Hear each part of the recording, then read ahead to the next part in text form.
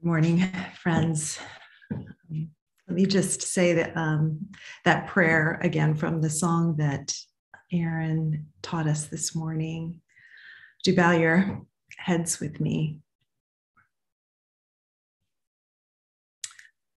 Speak, Lord, for your servants are listening, and we long to hear your voice, to know your love, and to feel your heart towards us. And so, Holy Spirit, we just ask, would you come and open our ears so that we can hear and our hearts to receive what you have for us in this time. In Jesus' name, amen. So sometimes as part of my vocation as a priest, I'm called to do some hard things. And yesterday was one of them. I led a memorial service of a beautiful young man named David Wagner. He's 23 years old. He was born with Down syndrome. His family attends All Angels, the church where I used to serve. And David died in a tragic accident right before Christmas at the Christian community he lived in with other young adults who have disabilities. And it was a community that he loved and who loved him. And it's hard to imagine a greater sorrow than a parent having to bury their child. And in yesterday's service, there was a specific word that just kept coming up again and again in talking about David. And it was beloved. Beloved, beloved, beloved, just over and over again. His father, John, talked about just how devastated they were when they learned that he had Down syndrome and what that would mean for his life, what that would mean for their life, the life of his older brother and sister. And he said that when they started to think about what to name him, they'd gone back and forth about different names, and they settled on David, which simply means beloved. And he said they chose that name because they wanted every time they heard his name that he would know who he was, that they would know, that he would know how loved he was just from the very beginning of his life. There's a poet named Jan Richardson who I've been reading a lot of lately, and she has a poem that's entitled Beloved is Where We Begin. And it's actually about Jesus's baptism.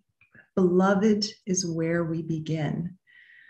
And today, as Michael said, it's the first Sunday in the season of Epiphany, that the whole season is just all about the manifestation of Jesus to the world and about his glory being revealed, and whether that's through his miracles or his teaching or people encountering him and having their eyes opened in some way to who he is. That's what this season is about. And so it strikes me how before all of that, before he ever said and did anything, all of the four gospel writers start with this story about his baptism by John in the river. And as Luke tells us, the heavens opened and the Holy Spirit descended on him like a dove. And this voice from heaven says to him, "You are my son, the beloved. In you I am well pleased." Is there any greater blessing that a parent could give to their child than to just simply say, "You are loved. You are loved. You are loved"?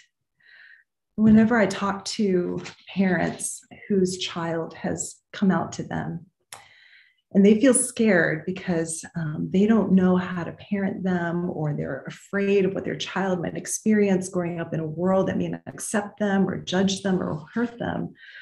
I tell them about how, when I talk to LGBTQ adults that I know who've been wounded by their experience or in the process now that they're older, just healing from that, the wounding that they experienced came primarily from two sources: their family and their faith community. These two places that have such a powerful role in shaping a child's sense of who they are. And somewhere along the way, it was communicated to them, either implicitly or explicitly, you are loved if. You are loved if you are straight. You are loved if you are heterosexual. You are loved if you fit into this gender norm, rather than you are loved, full stop. You are loved, period. You are loved because you are loved, because that is who you are, the beloved. It is your name. You can't be anything but loved.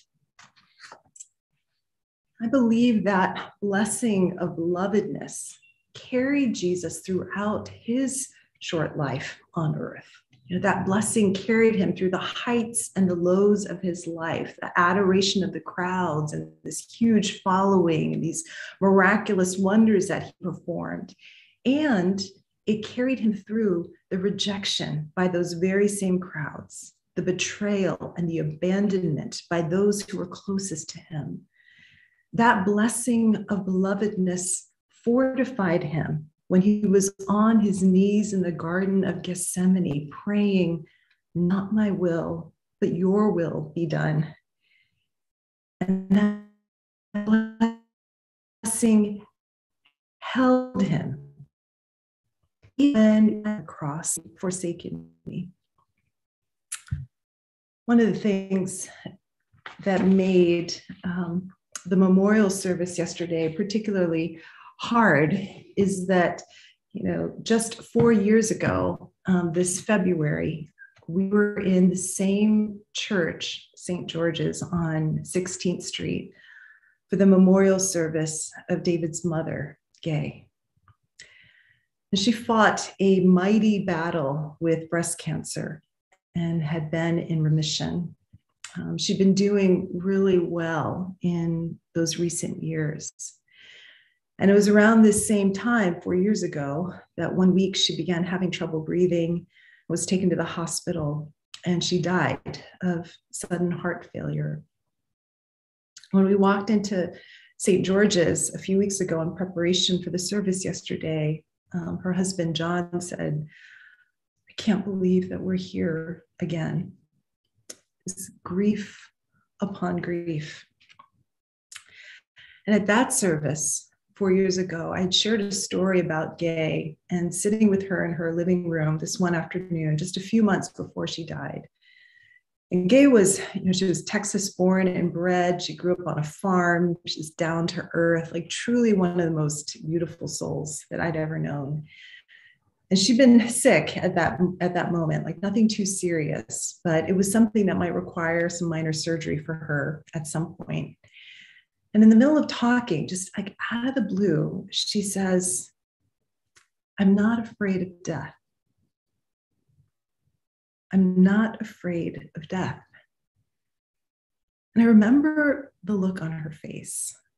She wasn't like trying to be melodramatic, like that just wasn't her personality, or trying to come off as like super spiritual in front of her priest. And she said it just matter-of-factly, like it was just true.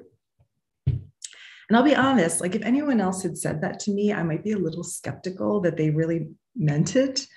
But with Gay, I believed her because I knew that those words were hard-won. She was a woman who had suffered greatly over the course of her life. I remember she had once shared a story about how in her struggle with breast cancer, how one night she locked herself in the room and she just like had it out with God.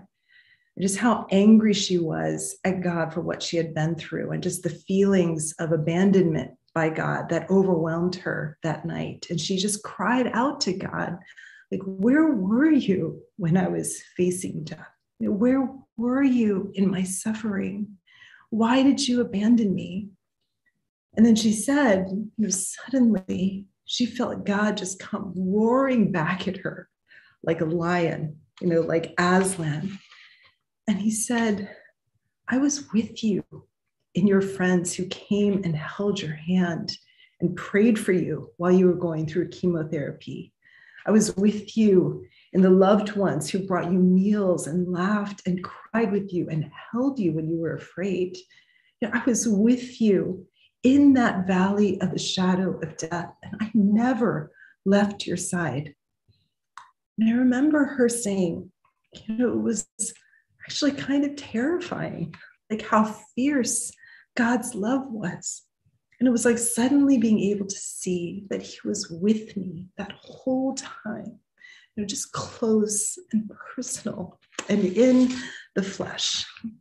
And that moment for her became like a turning point, just knowing the fierce love of God for her that says, do not fear, for I am with you. I have called you by name, you are mine. When you pass through the waters, I will be with you. And through the rivers, they shall not overwhelm you. When you walk through the fire, you shall not be burned, and the flame shall not consume you.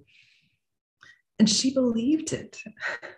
That's why she was able to say, I am not afraid of death.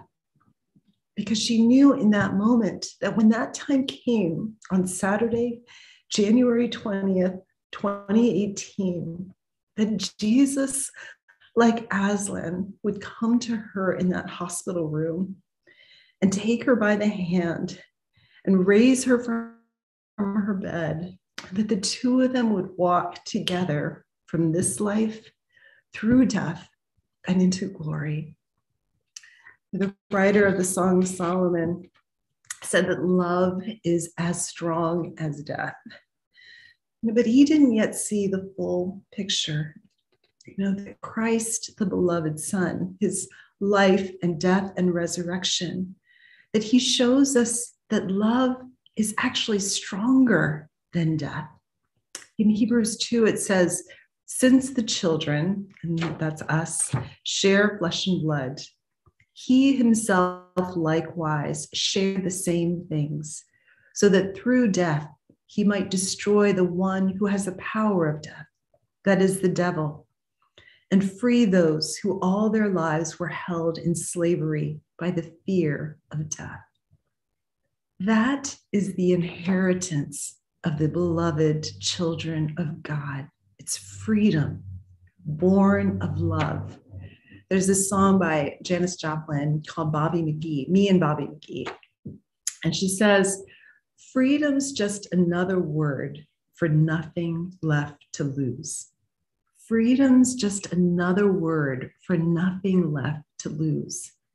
And so many of us are not free because we're afraid that there's something to lose, our success or reputation, or what people think of us, or a sense of worth, our physical appearance, our youth, our vision of how our lives might turn out, and even our very lives on this earth.